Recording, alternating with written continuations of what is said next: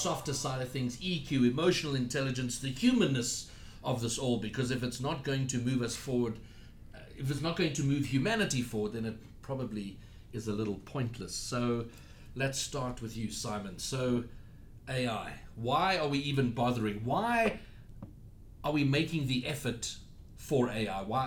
Why should this even be something concerning us?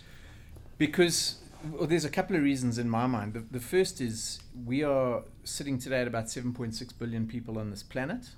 We, depending on whose science you look at, we typically exhaust the natural carrying capacity of our planet by somewhere around the middle of the year. And we're heading towards 11 billion people. We have to get a lot smarter about how we use every single resource on this planet, the water, the air, the people, and everything else.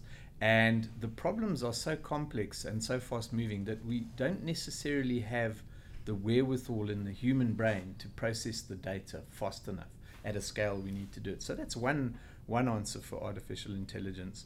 The other answer is that SAP's purpose is to help the world run better and improve people's lives. And a lot of people's lives are not particularly happy, especially in the working environment. And we think we can take some of the drudge work they do and get machines to do that, so we can unlock real human potential. Okay, well, interestingly there, I thought I'd have a much more focused view on just technology. So it's quite interesting that you've raised the human side of things, or the effort that it should be improving that. So moving on to you, Steph, when I first engaged you and we spoke about doing this episode, I was surprised that you were quite keen on artificial intelligence. I thought you'd be closer to the side of the scale of the apocalypse is coming, we need to stay away, but you seem to have embraced it, and I'm curious and interested and intrigued to know why.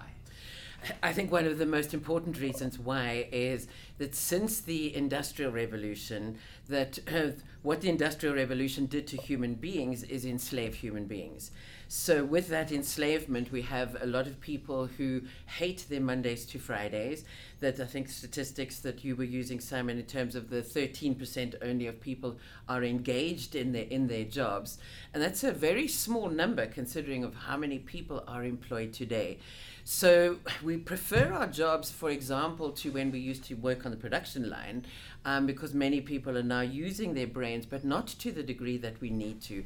And if we look at what artificial intelligence can do for us, it can take the drudgery out of the work that human beings are doing.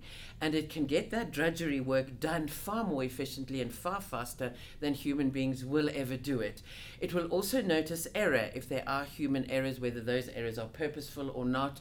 If we see people, for example, trying to crook the books, that artificial intelligence will pick it up without then allowing somebody to persuade the machine, well, we're doing this because it's a bit under, and we're trying to, and so the machines will do a far more honest job, as it were, but they'll do a far more mundane job than the human beings will do.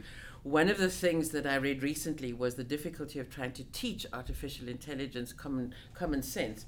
Well, if we can find out how to teach artificial intelligence common sense, maybe we could also instill it in some human beings then. But if we look at what artificial intelligence is doing, there's a lot of talk about hyperhuman skills, so emotional intelligence being one of those, creativity being another. How do we engage with each other as human beings? I think it's going to allow us to bring out more of our humanity. We're so busy trying to actually earn our daily bread, as it were, that most people have forgotten how to live. And I do believe that artificial intelligence, by taking that drudgery away, will allow us to truly live as human beings rather than just exist.